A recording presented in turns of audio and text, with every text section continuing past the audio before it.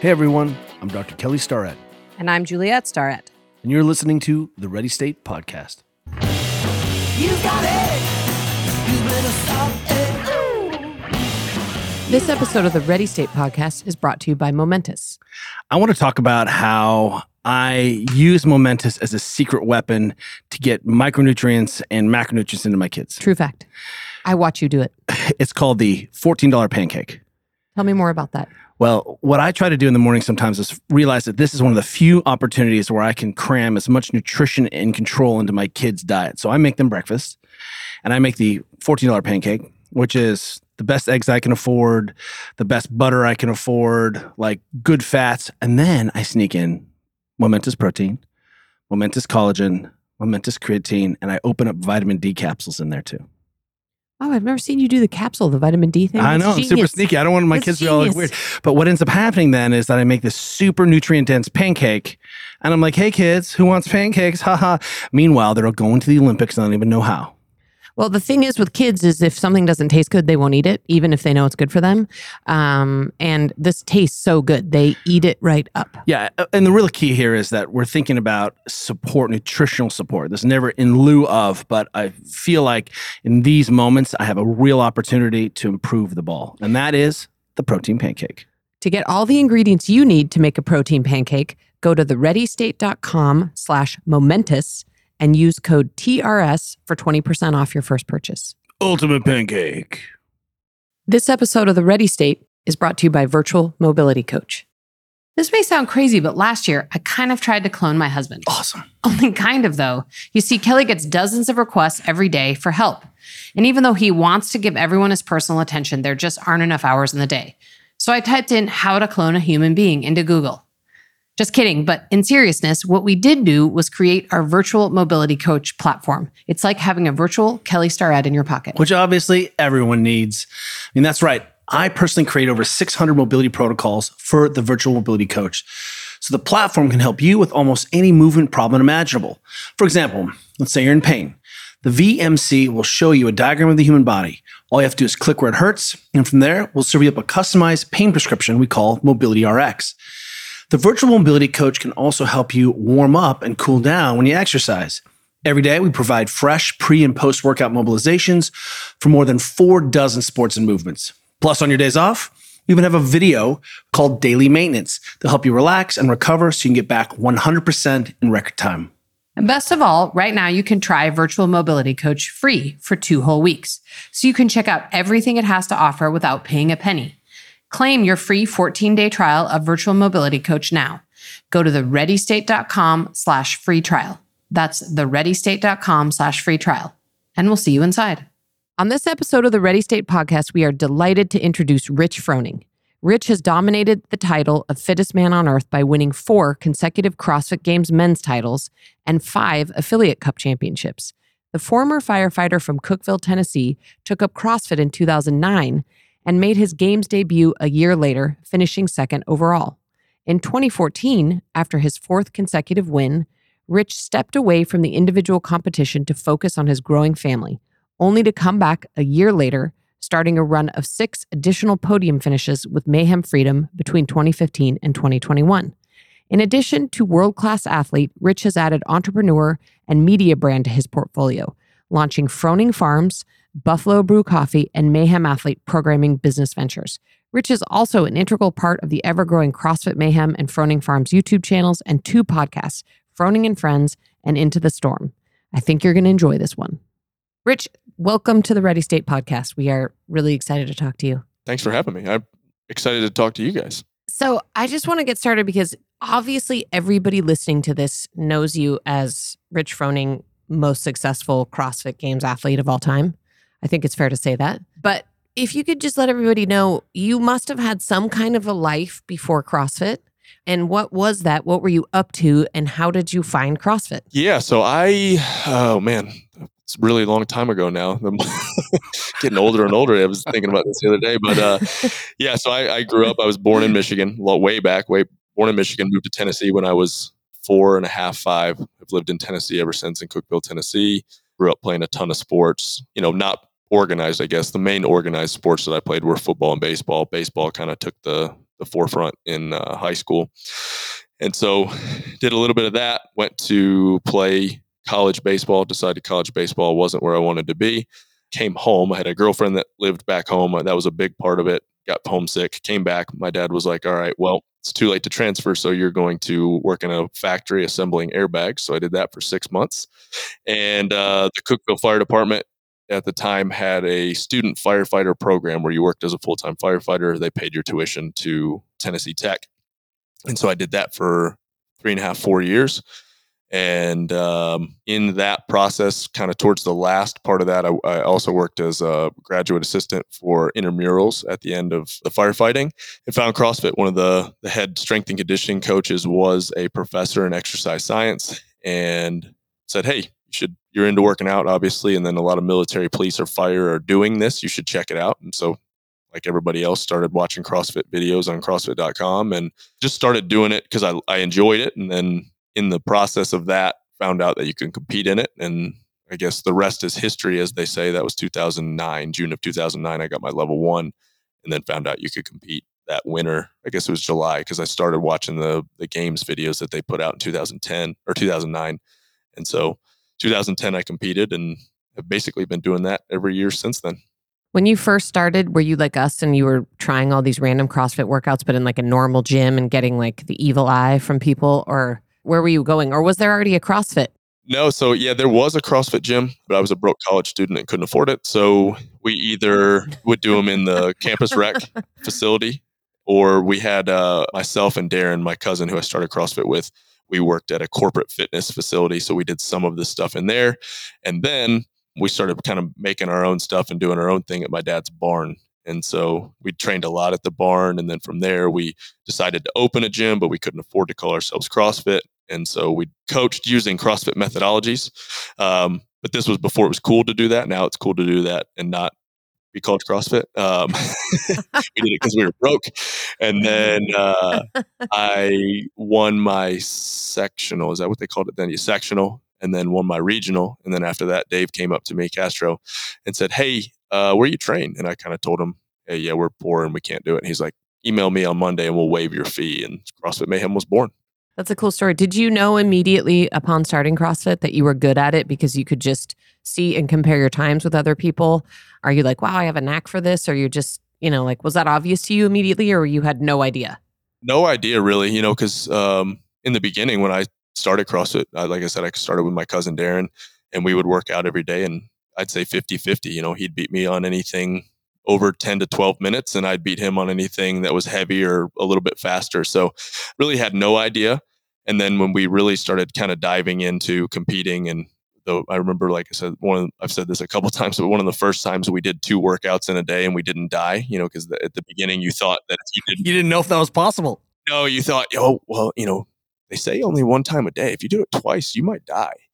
And so we did our second workout and we were like, because we were bored, it was summer and we didn't have anything to do. And so we worked out twice and we didn't die. And then kind of the 2-a-days were born after that. And, when we started doing that type of stuff and then watching videos and watching Kalipa videos, I remember one of the workouts I did, or we did some of the 2009 games workouts and our times were comparable. I was like, oh man, maybe you should try this next year. And that's when I signed up for sectionals and Darren never did. And that's always the joke, we want to make a video, kind of a parody video where Darren falls asleep on the chair and like goes back to that moment and he signs up and I don't. And like, I'm living his life. He's living my life. It's like Narcissus and Goldie. Yeah. You're going to end up in the same place. Darren is an incredible athlete. We always joke that he's one of the best athletes to never try, he just didn't care, just never had that. And, he does an incredible job for us behind the scenes and does our affiliate programming now and is the best coach and best kind of people person and can relate to any type of person. And so his body isn't sore all the time, which is really cool. I know, exactly, right? He can walk without, clicking and popping as much as mine do. My knees do. Let me ask you this. You, if anyone knows you, you love to play. You ride bikes, you run, you're in an intramural flag football league. It's pretty competitive. Yep. Yeah, we travel. I don't know if that's the right word. You're in a competitive flag football league. Flag football. Yeah, we just got back from Tampa a couple weeks ago, actually. It's pretty amazing. Dude, it's competitive. If you travel, that's competitive. Yeah, it's competitive. Yeah. And you guys take it really seriously. I mean, yeah, we do. It's fun. Your outfits are amazing. Yeah, the names cheap suits. It's a tuxedo t-shirt. One of the things that, I've had the pleasure of just getting to train with you when hanging around the house, and you're always down for it. Have you always had this huge genetic drive to move? Because my ding on my genetics is that I have a huge genetic drive to move. Like I'm always like, let's play, let's Twitch. Juliet thinks I'm ADD and this is how I cope. There's no thinking. But I can't recover. I don't have the recovery skills that you guys do. Yeah, I mean, I'm one of on my mom's side. There's 32 of us first cousins, and then I have 4 or 5 cousins on my other side. But there's 32 of us. 25 of us are boys. The girls are just as athletic as the guys. And when I was a kid, we always thought that there was this competition of like, who's the best cousin? So hey, guys, go swim across the pond and see who can get back here the fastest from the other side, or ride your bikes around the pond. Who's the fastest? So, we kind of built this competition up in our head, and I never figured it out until I had kids, that they were just trying to wear us out. But in my head, I look back and I'm like, you guys created these monsters that we all are now. Cause a lot of us are still super competitive and uber competitive in what we do. And I'm like, at the time I was thinking it was, who's the best? And now that I have kids, because I did this the other night, we're laying in bed at 7:30 at night. Hillary was out. She had a friend's birthday party. So I had all 3 kids, get them dinner, get them, bathed and all that stuff. And I'm thinking, all right, we're going to go to bed at 7:30. We're going to lay in bed, watch a movie until, everybody's going to fall asleep. Everybody's bad, just crazy, just losing their mind. Trice and he's high energy anyway, but the girls are just, everybody's fighting and kind of whatever. I'm like, all right, downstairs. And they're like, what are we doing? I was like, downstairs now. They're like, are we cleaning? And I'm like, no. Lakeland, get on the assault runner. I made her move for a minute. Trice, you're next. And I let the other 2 play while the other one was getting their minute on the assault runner, and just let them, and I rotated them through for a minute until they got a mile done. And then we go back upstairs. Terrible parenting. But and also genius. Lake and Violet fall right asleep. Out. Trice, still batshit crazy. Just running, jumping, doing whatever. And I'm like, Trice, I want to go back downstairs and work out. So I've just created a complex in that kid, but it's called self-soothing. It's how we feel better. It was fun. Not one of my finer moments, but yeah, no, I blame that on my parents and my aunts and uncles. But yeah, I have to move. I have to do something. I have to compete. I enjoy, like you said, what's great about what I do is, my job is to move. And so now getting into mountain biking over the last couple of years, really enjoy that. It's been something that is fitness, and I still get to, it helps my job technically, but is a release as well, where I can get out and just kind of go in the woods and go fast and do things that are a little bit dangerous, probably, because I do have a little bit of that. Obviously, being a firefighter, you do have, I just don't have that switch that tells me that I shouldn't be doing things.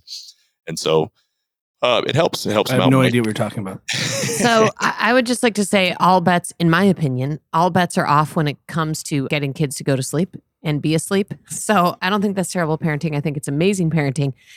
We used to make our kids, they wanted to watch TV, we would make them do 100 kettlebell swings to watch TV. And, people had sort of a mixed reaction. Like, the internet was like, well, I mean, your kids may be in therapy in their 20s about that. Like, and on the other hand, but I was like, I think it's awesome. So, I mean, it remains to be seen, because everyone always says, hey, you guys seem to be doing a great job as parents. Like, what's your secret? I was like, no. Like, come back and talk to me when my kids are 27. Like, this is a full experiment right now. We have no idea if any of this is working or harming them.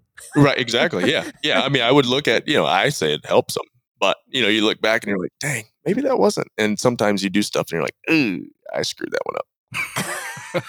Daily, actually. Do you remember, Rich, how you and Kelly first met? I mean, I know I first met you at a CrossFit Games, but I don't know. When did you and Kelly first meet? Was it like during one of your teaching junkets, or what were you doing? Do you guys remember? Neither one of you remember. It's the syphilis that's eating my brain. I've senile. I'm sure it had to have been at a games. Well, let me go. The world is a little different. I think people don't understand that, 10 years ago, longer, it was a much smaller community. You reached out. You could actually just ask people for help. You ran into each other. It was just a very different world, less professional. Even at the games, the athletes were just kind of cruising around with the spectators when they weren't competing. Right now, there's this very sort of like the athletes are in one place and, the spectator, right? So it was very different back then. But what I will say is I do remember a time, and I think Kelly went to teach one of his courses at Mayhem. This is way back in the day. I don't remember anything about it. The Mayhem first gym. Yeah, I don't remember anything about it other than that Kelly came home and said that Hillary had made these things called Oreo balls, which had a deep and lasting impact on Kelly and something he continues to talk about fondly. Is that when I got fat and slower? I mean, that may have been the beginning. That may have been the beginning of it. There's some in the laundry room. She got some she doesn't make them, but she had somebody make some for Violet's birthday. So they're in the laundry room right now. Oh, I don't even know. I'll be I there know, in 2 right? minutes. 2 hours. Come on. Come on. It's really simple, everyone. It's just like cream cheese and a bag of Oreos. Smash them together. It really is. And then you just drizzle them in icing, which are amazing. It's amazing, which is the only reason, if everyone understands this, why Rich works out is so you can handle the Oreo balls. I think that really, when I was a kid, my mom cooked so many sweets that I was a little pudgy, and I was like, I got to fix this. I think it was, 8th, 9th grade when kids come to that point where they actually care what they look like. I think that's what started it all for me. Thanks, Mom. Yeah, thanks, Mom. Dad, So just everybody. since we're talking about food, I think you're sort of well known to have, I mean, obviously you eat well, but I think you're also known sometimes as having like maybe sometimes not the strictest diet, in that you will eat an Oreo ball every so often. And like the 2 workouts a day, you have yet to die and it hasn't impacted your athletic performance. So I don't know. What are your thoughts on that? Like, do you have like a conscious approach, or are you just like, hey, I'm living my life and I work out hard, and what's your sort of view? Yeah, take a swing at that. It's almost like the 80 to 90% rule, I guess, of, I try to most of the time eat really healthy or relatively healthy, I guess. And the older I get, the more I'm trying to dial that in, just because, try different things and see if, it helps with inflammation or certain things. But yeah, there's something there that I want to enjoy, as long as it's, not eating every day like that, or eating, I would say, a whole sleeve of Oreos, but I can't say that that's never happened.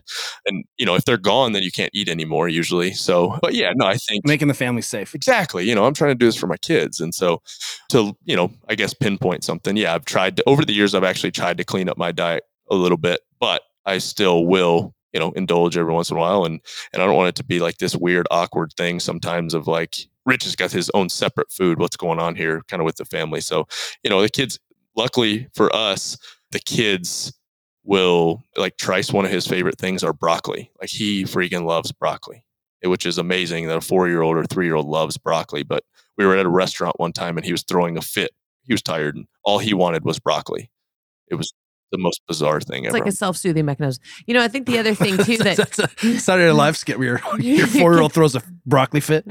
I would say too that, just we sort of have a similar approach, right, with eating with our kids. Like, we're never going to be like, eating some pre-prepared food and make our kids dinner. We try to actually eat together, and we think it's even more important because we have 2 girls and there's so much disordered eating, and you aren't in quite our community. You aren't quite at that point yet, but I mean, it's so significant in teenage girls that we really are like, hey, we obviously want to always have a healthy diet, but we're not going to be weird about having some treats around. And do you and Hill being talk normal. about that? Our kids aren't really to that age yet. Like Lakeland this morning, like Hillary, for some reason, had these mini moon pies, and anybody that's been in the South has had one. Lakeland's like, hey, I'm taking this for snack. And I'm like, that's not, all right, you go ahead and take that. If you want to take that for a snack today, every once in a while. And she's like, all right, why don't we eat one for breakfast? I was like, you will not eat one for breakfast. You can have one for a snack, but you're not going to eat one for breakfast and for a snack. So there's that. I think it's just, creating healthy boundaries and kind of do as I, have them, they see me eating healthy. Like Hillary is not a huge, like she loves pasta and those types of things. And genetically she can handle that type of stuff. But the kids, I think we've just for so long of, hey, I eat relatively healthy. They'll eat whatever I'm eating. They love, like I said, which is crazy. Our kids love vegetables. They love, good meat and stuff like that. And so chicken bones, they love meat off the bone. Wings, they love wings, but they call them chicken bones. So it's cool. It's cool. You cannot get enough collagen into your kids. I think chicken wings and hot dogs are the world's superfoods for children. All the connective tissues. So I just want to go back to your CrossFit career for a minute and say something I always think about whenever I've been sitting with Kelly watching you compete. Sorry, Rich. This is Kelly's commentary, which is like, why is he still going? Yeah. Kelly always says, that you are not the only one, but one of the few athletes that will be on the floor that gets mechanically better the more tired you get. that's always the commentary has about you, right? Like other people's technique falls apart when they get tired and yours gets better. At least that's Kelly's view of it. Are you sort of like conscious of that? Is that something you've worked on, or is that like a part of your genetic freakdom? Or, what do you think about that? Because obviously you care about mechanics, you move really well. It's probably not all just a genetic gift, but sort of, are you aware that is that like an approach you take to training or competing, or it just happens? I think it's definitely a perfect storm of all of it. I think biomechanically, my limbs are in pretty good unison, I guess, of the length and all that type of stuff. I think athleticism has part to play in it. I think years and years and years of skill practice and making sure that I'm doing things and then trying to stay away from things that hurt. Like if something doesn't feel right, I probably try to not lean into it, or maybe flirt with that line of where I start to, like they've always talked about in CrossFit seminar of, technique versus intensity, of staying right at that line of like, all right, I'm going fast enough that I'm not breaking down too bad, but it's just a perfect storm of all of those things. I don't think there's I can't pinpoint one of them, and Kelly, you may be able to speak to it a little bit better, but I think, like I said, biomechanically, there's probably some type of advantage there. I do have a little bit longer limbs or arms, I guess, but years and years and years of practice. And then, in 2000, it was after 2000, I want to say and going back to what we talked about earlier and how we met, I think I reached out to you I had some back issues in 2000, after 2010 and falling off that rope. And you gave me some couch stretch and what do you call it? The Olympic squat stretch. I'm pretty sure it was after 2010 is when we kind of connected. And what I'll say is anytime I ever reached out to you about anything, for a while I'd try it by myself because I feel bad just always asking you for help. And then as soon as I'd ask, he'd be like, oh yeah, try this, this, and this. And then it'd fix it. I'm like, gosh dang it, why didn't I do that earlier? But saying all that to say, in 2010, I backed everything down, looked at my movement and was like, oh, I could clean that up. I could do this, fix my squat. I was very quad dominant, very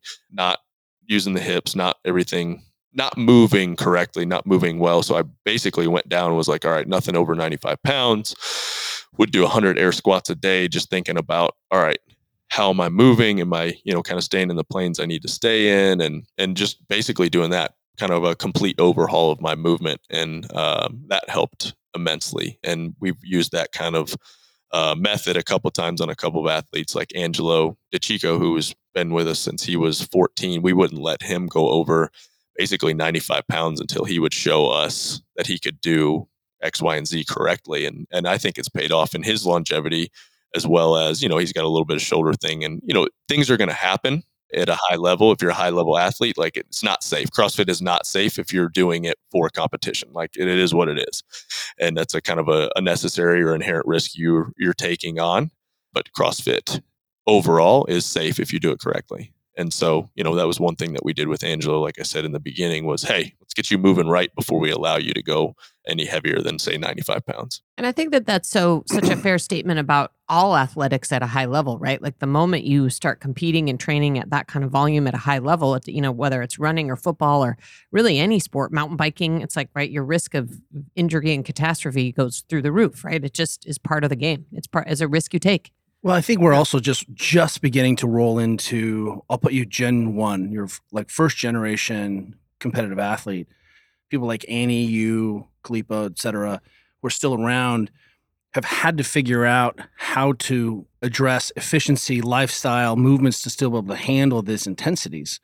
I think part of, your success is that you're really efficient and you kind of continue to refine the skill instead of just throwing yourself at the fire. And sometimes isn't even a result of conscious decision. It's the only way to continue to make progression, and then when you backfill and people start to realize, oh, this greater efficiency actually is a more effective way where you can train 2 or 3 times a day.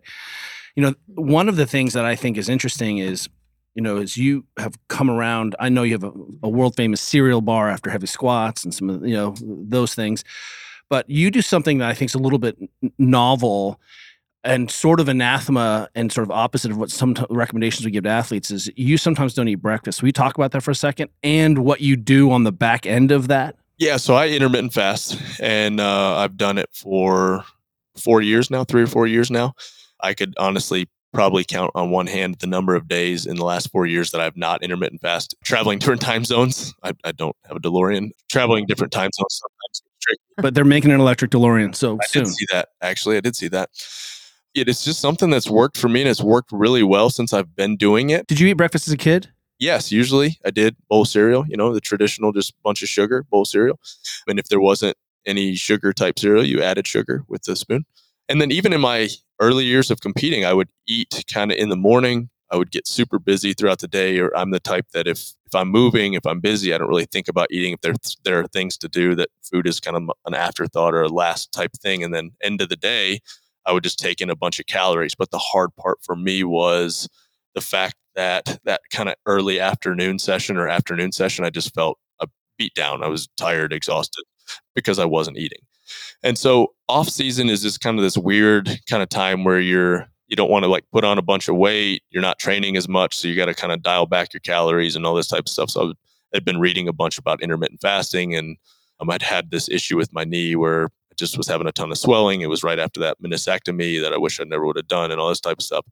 And so I'm trying to figure out ways to get rid of inflammation. So one of the ways that I'd read was intermittent fasting. So I'll give this a shot, see how it goes off season. Once season starts back, I'll kind of get my normal routine. Well, slowly, I actually really liked it. It took about 2 or 3 weeks to get used to. In that whole process, start ramping up the volume a little bit, just with machine type stuff, kind of a second session. And I was like, all right, let's see how this goes and how I feel. And I just felt really good. It made me eat middle of the day after my kind of first session. And then I was fueled for my second session. And then I think of kind of after that second session as fueling for the next morning session. It just really worked. And it worked with my lifestyle. It felt really good. In the morning I drink black coffee. That's it. Black coffee and water is kind of my only morning things, only morning, I guess, ritual. The hard part is sometimes on Saturdays or Sundays, if the kids are at the house and we cook breakfast, that's the only real hard part. Actually, Thursdays are hard. I lied. We usually swim at 8, and then Thursdays kind of our would say no fitness day, but you swim a lot, and then we usually bike in the afternoon. So this kind of, we swim early and then we have a break where usually we're training up until noon. So right now I'm counting down, like I got 32 minutes till I can eat.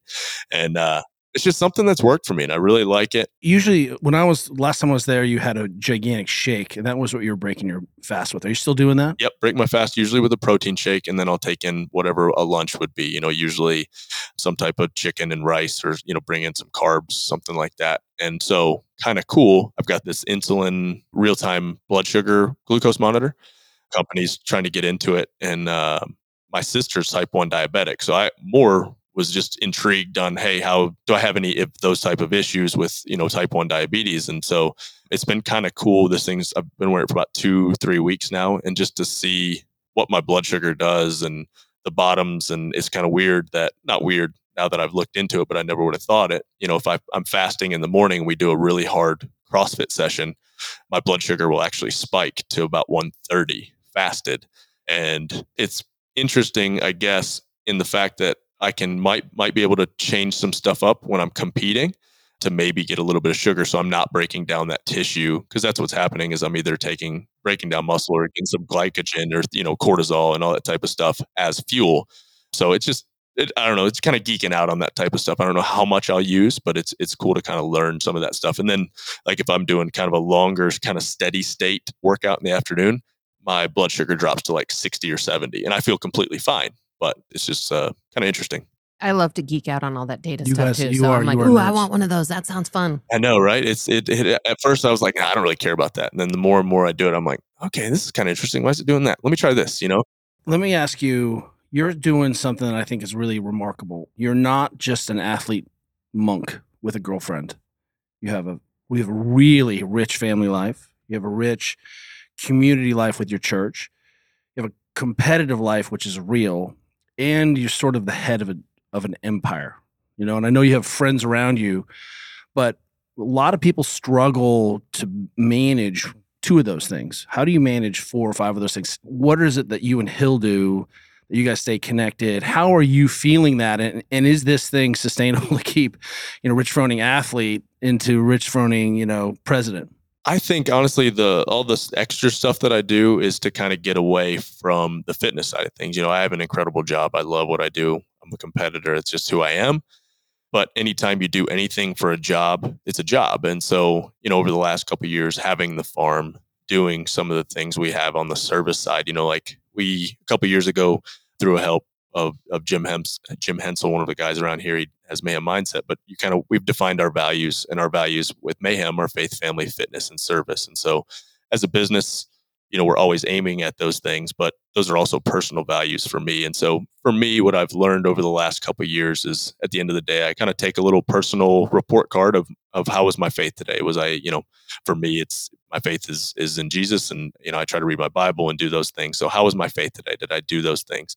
Family is number 2 on that list. And, how was I as a dad? And was I there for Hillary? Did I do those things? And then fitness is the 3rd. And so every day I kind of take a little assessment on, hey, what did I do good? What can I work on?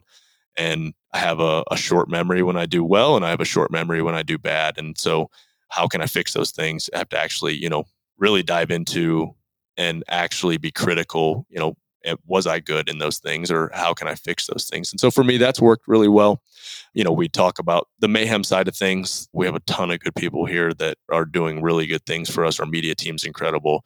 Josh here at Mayhem does events, runs the gym, is incredible. Jake with online programming, who you guys work with a lot, I'm sure is great. And so those types of things, I just put people that are better than me in those areas in, and they've just I let them run with it. So that's the easy side of it. And then the farm it's just fun. It's something that's not fitness related. My performance doesn't necessarily, dictate the success of that. And it's something like last night I was saying, me and Violet, 5:00 in the afternoon, are out riding on the tractor and just having, dad-daughter time. And it's incredible. And Hillary has these stupid Highland cows that she absolutely loves. And you've known Hillary for years. And Hillary is not an outdoors person. She's not a farm girl. She's not any of that, but she loves these cows, and it gives her something to do outside. And she, over the last 3 or 4 months that she's had them, it's been incredible just to see, it's just something for her to do that's anti-stress. She goes out and pets and brushes these golden doodles with horns, and to see, how much and like the other day she walks in and she's kind of got this look on her face. I'm like, what's wrong? She's like, it just pisses me off. And I'm like, what? She's like, it just makes me mad that nobody loves these cows as much as I do. I'm like, they're cows. They are tasty, tasty cows, hon. It's bizarre. And so, basically we've turned into a Highland rescue farm, but it's awesome. So, that type of stuff is easy. It's kind of what I like to do, and get out there, like I said, on the tractor, and have some things that we can do as a family that are work. They're not sitting in front of a TV or sitting in front of a screen. I am so fascinated by Froning Farms. And what's the sort of the backstory? Like, did you just sort of one day think, I'm going to start a farm? Or what was what made you think of that? And then, what decisions did you make? And how's it operating as a business? Yeah. So I guess I'm technically mom's family was farmers. We're farmers. Like technically fourth generation farmer. You were just started as a watt farmer, a pound farmer. Oh yeah, exactly. And so we had this land, and I grew up and we had horses. My dad had bought some horses for my sister because she wanted horses. And I actually despised horses for a long time because my dad was cheap and bought a half broke horse. And you're not going to stick your 8-year-old on a horse, your 8-year-old baby girl. You're going to stick your 13-year-old son who's never ridden a horse or knows anything about horses to try to help break said horse. So I had some ill feelings toward horses for a while, and until we watched Yellowstone, and then it was like, yeah, we need some horses. And but anyway, so backtrack. We had chores. We didn't have a farm. We had things that my parents, I felt like, just made up, so we had to do them and keep us busy, which I'm now super beneficial for. So I saw the value in that. And when we moved up to where we are now, we have 160 acres, something like that. And between myself and then my best friend in the world growing up, Matt, who we grew up probably half a mile from each other, played sports growing up, all that type of stuff. He lives a mile from us. And so we started having kids, they started having kids, and we thought, hey, let's do something with this property. When he was a firefighter at the same time I was, on his days off, he would raise cattle. So he had the background, and I thought, let's put some cows out there. And so we kind of talked about the logistics of that. Let's make some cool hats and shirts to kind of support it, so we don't have to foot the bill on all this stuff, and gives our family something to do. In the process, I started reading about bison, and I always really thought bison were cool. And that was pretty much the gist of it, and said, hey, let's do bison. Matt goes, I don't really know anything about bison. I'm like, I can't be too much different than cows, let alone it's way different than cows. But bison are so cool. They're just, the more and more that we've gotten into it, the kind of history behind how resilient they are, how incredible just a specimen they are. And it's a little bit of conservation to it, like we're bringing something back that was, they say anywhere from 40 to 60 million. We're across North America. And then now it's less than, I think like 500,000, right around 500,000, but was killed down into less than 1,000. So there's just a ton of just cool stuff behind the bison. And so, yeah, people don't know was that before the Tennessee Vols, they were the Tennessee Bison. yeah, that's right. That's right. I mean, it's just a cool animal. And so that was kind of how the farm started. We wanted to make some t-shirts and stuff like that. And then we started doing kind of meat products and healthy snacks. They only, no sugar added and fits into what we do. And it's as weird as it sounds, my kids freaking love, we can't keep the bison sticks at the house because the kids just eat the crap out of them. They just eat them nonstop. But yeah, it gives us something to do together and we really enjoy it, like I said. And from there, we had the bison and got way too into Yellowstone and said, hey, yeah, Hillary's always wanted horses. I was like, yeah, let's get some horses now that we've watched Yellowstone. We can do that. And horses are really hard. Then Hillary got into these Highland cows. I don't even know how. And happy wife, happy life. And next thing we know, we have 7 Highland cows. Do you think if I went into her Instagram account, it would just be cow porn? It really would. Like just Highland cows? Her reels and all that type of stuff. She's like, she'll send me these. She's like, look at this cow. It's so cute. Like she'll send me these auctions on these cows. And so the big thing right now is mini Highland cows or micro Highland cows. We have seen those in our family. I haven't seen them. Oh, Caroline was like, I've only seen like a mini doodle dog. Like every dog is now in a mini, but I haven't seen a mini Highland cow. It's pretty cute. Oh, okay. One sold for $30,000 the other day. I was like, Hillary, why don't you do that? Like, I'll quit CrossFit. You just start selling these cows, I can be done. It blew my mind, but she loves they have dwarfism, and she'll show me all these. There's like message boards for Highland cows and auction sites for Highland cows, and it's crazy. Deep niche. It's all about just finding your people. But let me ask you this. First time I came to Cookeville, it was a little sleepier in like 2010, 2011. And lo and behold, though, the last time I showed up, it was like the hippest, coolest place. And lots of micro pubs, lots of brew pubs, great coffee. And speaking of good coffee, when did you swing around? Because I think I had I asked for a cup of coffee and you looked at me askew. And then now the best cup of coffee in Cookeville is at your gym. Can you talk about that transformation? Yeah, man, I was not a coffee. I was a coffee, just anti-coffee for a long time. I just never got into it. And then a couple years ago, Josh Bridges was really big into it. And we, through Good Dudes, talked about starting a coffee company. And so I was like, I can't not drink coffee if we're going to start a coffee company. And then, he lives in California. Dan lived in Ohio, lived Tennessee. Good Dudes was just not going to work the way we wanted it to. And we didn't want to, have any ill feelings towards each other. So we kind of just split up on that deal. And Josh runs that and does a really good job with that. Well, now I'm into coffee, so I got to do something. And so we had this front space at Mayhem, and good friend of ours, Trevor Bain, does all of our roasting. Fun fact, he's a Daytona 500 champion.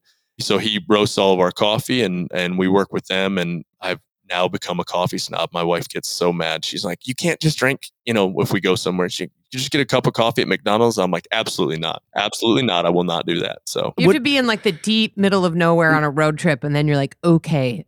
Not only can you get a great Americano, you guys have some kind of crazy thing that will like take cold brew. Snap chiller. What is the snap chiller? This is the first time I thought I knew what was up, but this is the first snap chiller I ever had in Cookeville, Tennessee.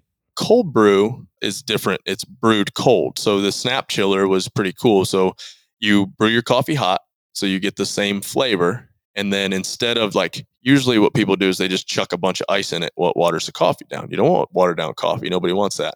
So this machine, you pour the coffee through it, and it has some type of coils in it that chills the coffee as it goes through. And so it's flash chilled. You can also buy this pitcher on Amazon. It's called the Snap Chiller.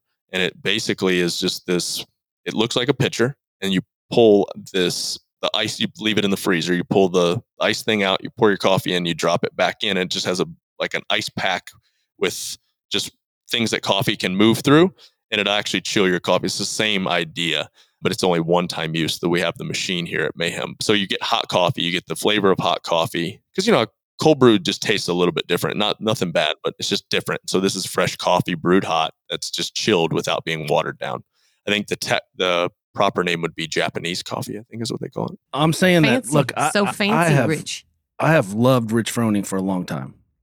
But then last time I shop at Cookeville and then see this, and then I go, I'm like, oh, and there's Topo Chico in the fridge. I was just like, it is, and cereal bar. I was like, and you want to exercise all the time? I'm in. Hey, side note, Topo Chico, I don't know how it is there, but here it's incredibly hard to get your hands on sometimes. The lime flavored, incredibly. I've found a good substitute. You heard of Spindrift? Oh yeah. We can actually get Spindrift at our Costco. I love Spindrift lime and lemon. Those two are, because you don't with LaCroix or anything like that, you take a drink and you expect flavor and you still are expecting the flavor. It never really shows up. It's kind of there. But at least with Spindrift, you get a little flavor, If everyone wants to know when I hang out with Rich Froning what we talk about, this is what we talk about. This is what we talk about. Yeah. We talk about our kids and cows and coffee. And I really like a grapefruit Topo Chico. That's kind of my jam. Grapefruit is good. Have you had tangerine? No. We were in Texas and I found tangerine. Yeah. It was good. It was good. We're going to be in Austin in April, so I'm going to try to track that down. I bet I can find some. One of the things that you figured out a long time ago, and I don't know when you made this conscious change, but you were winning the games. And then all of a sudden you were like, there's this notion of the super team. And it also, I think, is interesting that you started creating these team events. And because I think it really speaks to one of the reasons you're so successful as a company, Mayhem as a company, because you just keep attracting rock stars. Like, people move to Cookeville because you've created something really remarkable out of this community. When did you switch thinking, hey, I should do that? Because we're starting to see other people realize that maybe the longevity and more fun being part of a group training. You did make competing on a team cool too, because I was on a team in 2010 and we were just like the bastard stepchild of the CrossFit Games. And then I was like, Rich Froning has a team. It's cool. I still feel like we're a little bit of the bastard stepchild, but we're at least getting some notoriety every once in a while. I think that just growing up playing team sports, I've just always enjoyed being part of a group. I perform way better with people.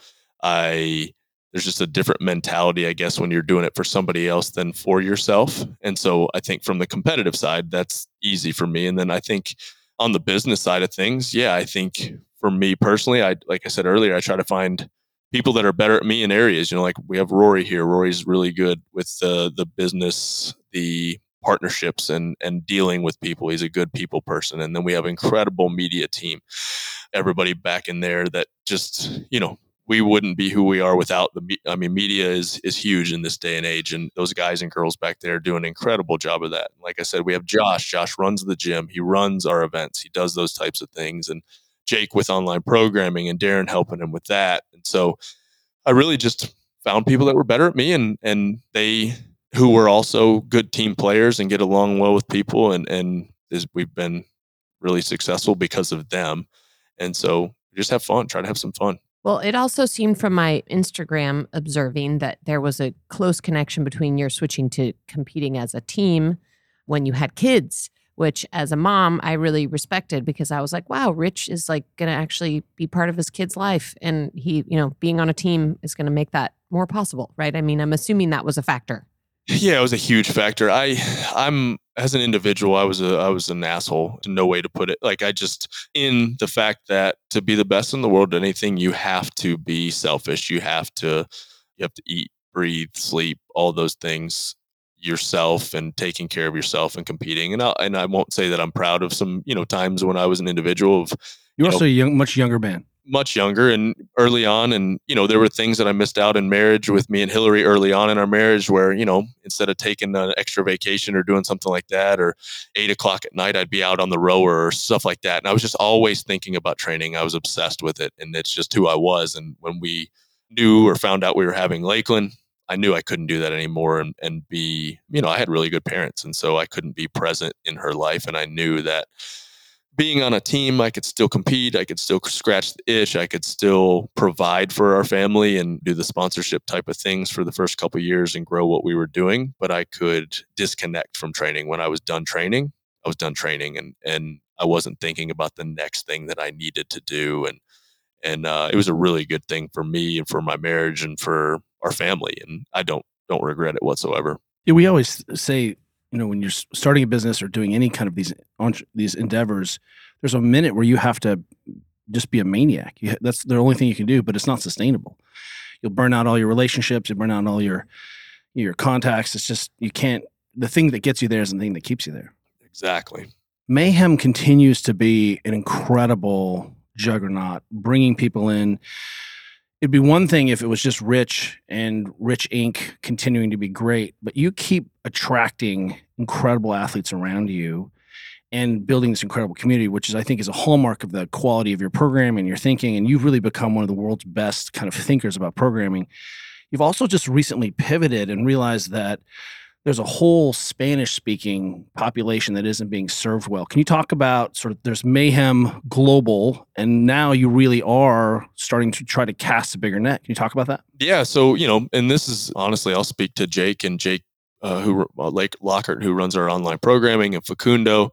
Anybody who's been around Mayhem or been around CrossFit knows Facundo. He's incredible and speaks 18,000 different languages, if there were that many, but he's fluent in many languages, and he does a lot of stuff with the Latin American community and with the European community. And so those two really just had a great idea. And like you said, the more and more athletes that we've had here now, we have Sasha and we have Guy, who speaks Portuguese, and just kind of hearing what's going on in those different areas and thinking, hey, let's try to help out with what we're doing and have these guys and girls in those communities and do those things. And so pretty fired up about, how well received it was. Latin America in the works. Maybe we've got a French speaking or a French offering, and then also maybe even a Chinese one we were talking about in the upcoming years. So, I think in the US or English speaking countries are probably a little bit, I guess, spoiled with the amount of content that we get. And so if we can, try to help and, bring in some of those other athletes and grow some of these other areas that we've talked about for years and actually do it, that's what we want to do. We want to try to help. But it's cool having, like you said, having Guy here now and then Sasha, speaking to those guys, and Tyler, Christopher and Bailey Rail, and more athletes that are just like us, that's the easy part of what we do. Is everybody that's here gets along well. We have a good time. We have a fun training group now. We've always had fun training groups, but it's just cool that, one goes away, because they've either hit their time or moving on to something else, that a new one steps in, and it's a good time around here. So I'm assuming that you are ramping up for the 2022 game season. Tell us a little bit about your team and what you guys are like. Who's on your team and what's your plan? What are you guys looking forward to? And let me just start by saying, I think Mayhem put the most games athletes out into the CrossFit Games last year. Am I right about that? Yes, I think so. I think we had the most individual, but then also age group as well. And so Jake has a pretty ambitious goal this year. I think we had somewhere around 50 or something like that. So I think he wants to have 75 or 100. Jake's pretty ambitious with that goal, but I think we can do it. Is that greed? Did you just take up all the spots and all the best athletes? I mean, yeah, we want to take all the spots. So we just make it it's not even your fault. You're the best. You just woke up like that. The Mayhem Games, it is what it is. So training's ramping up. It's getting to that time of year. Opens coming up next week. We will have the same girls, and then we will have an announcement next week, actually, on who the new male is. Chase, Chase has a new baby girl and is running a gym as well. And so it was a lot last year traveling back and forth, from Tennessee, in Cookeville to where he lived in Knoxville. So he did that 4 days a week last year. So he did an awesome job. It was incredible to have him on the team last year. But this year we're going to have a new guy, and next week we'll figure that out. Everybody will find that out. Pretty fired up about it. He's pretty fit, really good guy, fits in well with who we are and what we do here, and has been with us for a while. So looking forward to that. And I just want to give a shout out to the two women on your team who I am such fans of. Those two women. They are just monsters and just funny. And especially shout out to T-Well, who is going and getting her PA degree all the while being a monster. Like, I just have so much respect. I think we stayed at the same hotel when we were there and she was training, and she was studying for a final before workout. It's crazy. Yeah, it's super impressive. We were all kind of like, oh, what are we going to do next year and blah, blah, blah. And she's like, well, I'm going to have a real job next year. So maybe I'll do one more. So it was, we're excited to have her. She's actually going to do one of her rotations here with a gym member in Cookeville. So that'll help a ton too for her and not having to travel as much back and forth. And so it'll be good. But yeah, and Andrea's an incredible athlete, a monster, and super incredibly strong. And I love that she's also coach those women. Getting to know those women in the last few years has just been a total treat. And they may be better than the men on the team. They may carry them in. I think so. I think this year we might be able to at least close that gap. Last year they were significantly better. I think we might be able to close the gap this year. I have independent friends who are around Mayhem. One of them, Rory, I won't say his name, Rory, hinted at that maybe in the future you're thinking an MBA. Is that possible? Yeah, I've thought about. I don't know if I'm getting him in trouble, but no. I've over the last couple of years, my grandpa went to Notre Dame, so I grew up a huge Notre Dame fan, and I've thought about trying to get into their business school there, kind of as a legacy to my grandpa. I don't know. It might be in a couple of years. I've actually reached out to the admissions department, and so I've had 2 interviews and just kind of talked to them. Got to figure out on the timeline when it'll work and when I can make it happen. But they have you got time right now. I mean, what are you even doing? I know, right? I got nothing else. Just take Trice to class with me. So they have a pretty cool program in their business. It's where it's more of a senior business. I forget the actual name of it, but basically 1 week or 1 weekend a month, you go up to campus for 3 days, and it's pretty group oriented. And you go, like I said, you go to campus. I think it's 22 months or something like that. So it'll be a big endeavor, but in the next couple of years, hopefully. Do you think most people go to business school already being really good at business and already having owning 6 other businesses?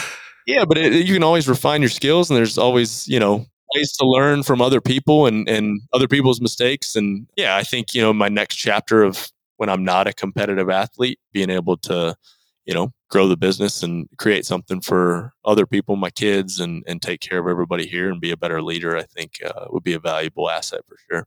Amazing. Well, Rich, what are you looking forward to in the coming weeks, months? What's next? What are you living for? What are you living for? This is what Julie and I say. What are we living for? Yeah, what are you waking up for? Daytona 500s this weekend. You got the 125 duels. I'm a big NASCAR guy. It's just something we did as a family growing up. So I still have a little bit of that holdover. I mean, the Open starts, obviously. We got a flag football tournament coming up in Nashville, March 12th and 13th. So I'm looking forward to that. Maybe a little spring break with the kids, maybe in Florida. So got some good stuff coming. Father-daughter dance next weekend. Oh, man. Cute. Yeah. We'll have some fun with that. The girls love that. So I want to just point out that Georgia is turning 17 here in a month. Now asks me for programming. She's like, hey, nice. Off water polo. She's like, today I sent her some videos of a high level Olympic athlete snatching. And I was like, hey, I want you to work up to a heavy single and then chase some heavy doubles on the front squat after. She's like, cool. And I was like, wow, that just happened. That's awesome. That was this morning. Love that. Dreams can come true, Rich. Just hang in there. Lakeland will do it. She's like, hey, Dad, watch this. And she loves doing some cleans and she'll throw some jerks in there. It's been fun. It's been fun. She's getting there. I call it planting seeds and traps. My kids didn't realize they stepped in that trap years ago, and now they can't just drag it around and find it. Stuck, kid. It's awesome. So good. It's good. Rich, tell people where you are on the socials, where people can find out more about what's going on with Mayhem Farms, with the rest of it. Yep, just at Rich Froning. My Instagram at Froning Farms, at Hillary Froning. She's got a bunch of farm stuff on there as well. Just then mayhemnation.com and froningfarms.com. So where we're at, the interwebs. YouTube, we got a pretty good media team here. So if you want to get overloaded and annoyed with how much content we put out, just CrossFit Mayhem. And then we also have a farm YouTube, which is Froning Farms. So last thing, because I would be remiss if I didn't mention it. How good is Haley Adams? Haley Adams is incredible. She's, the big thing is, I think is she's just an animal in between the ears. Like she just wants to win and wants to work, and nobody's going to outwork her. So she'll be a force to be reckoned with if she knows what she needs to work on, and we're working on that daily, getting a little bit stronger, getting her positions a little bit better. I don't really even think it's the strength as much as it is position. So she's awesome. Everyone knows there are these things called Train with Rich weekends, but there's going to be a first training with Haley. Yeah. Women only. I'm trying to drag George out there. We'll see if we can make that happen. Hey, Rich. Come on, we can drop her off at the gym and we'll go up to the house and make Oreo balls. And once again, people wonder why I'm friends with Rich Froning. And there's a little workout. There's a little workout area next to the house. Work out in the barn for sure, or the basement, or the studio in the back. Either pick your three. Rich, thank you so much, man. Thank you so much for being here. Thank you. Awesome, guys. Thank you so much for having me.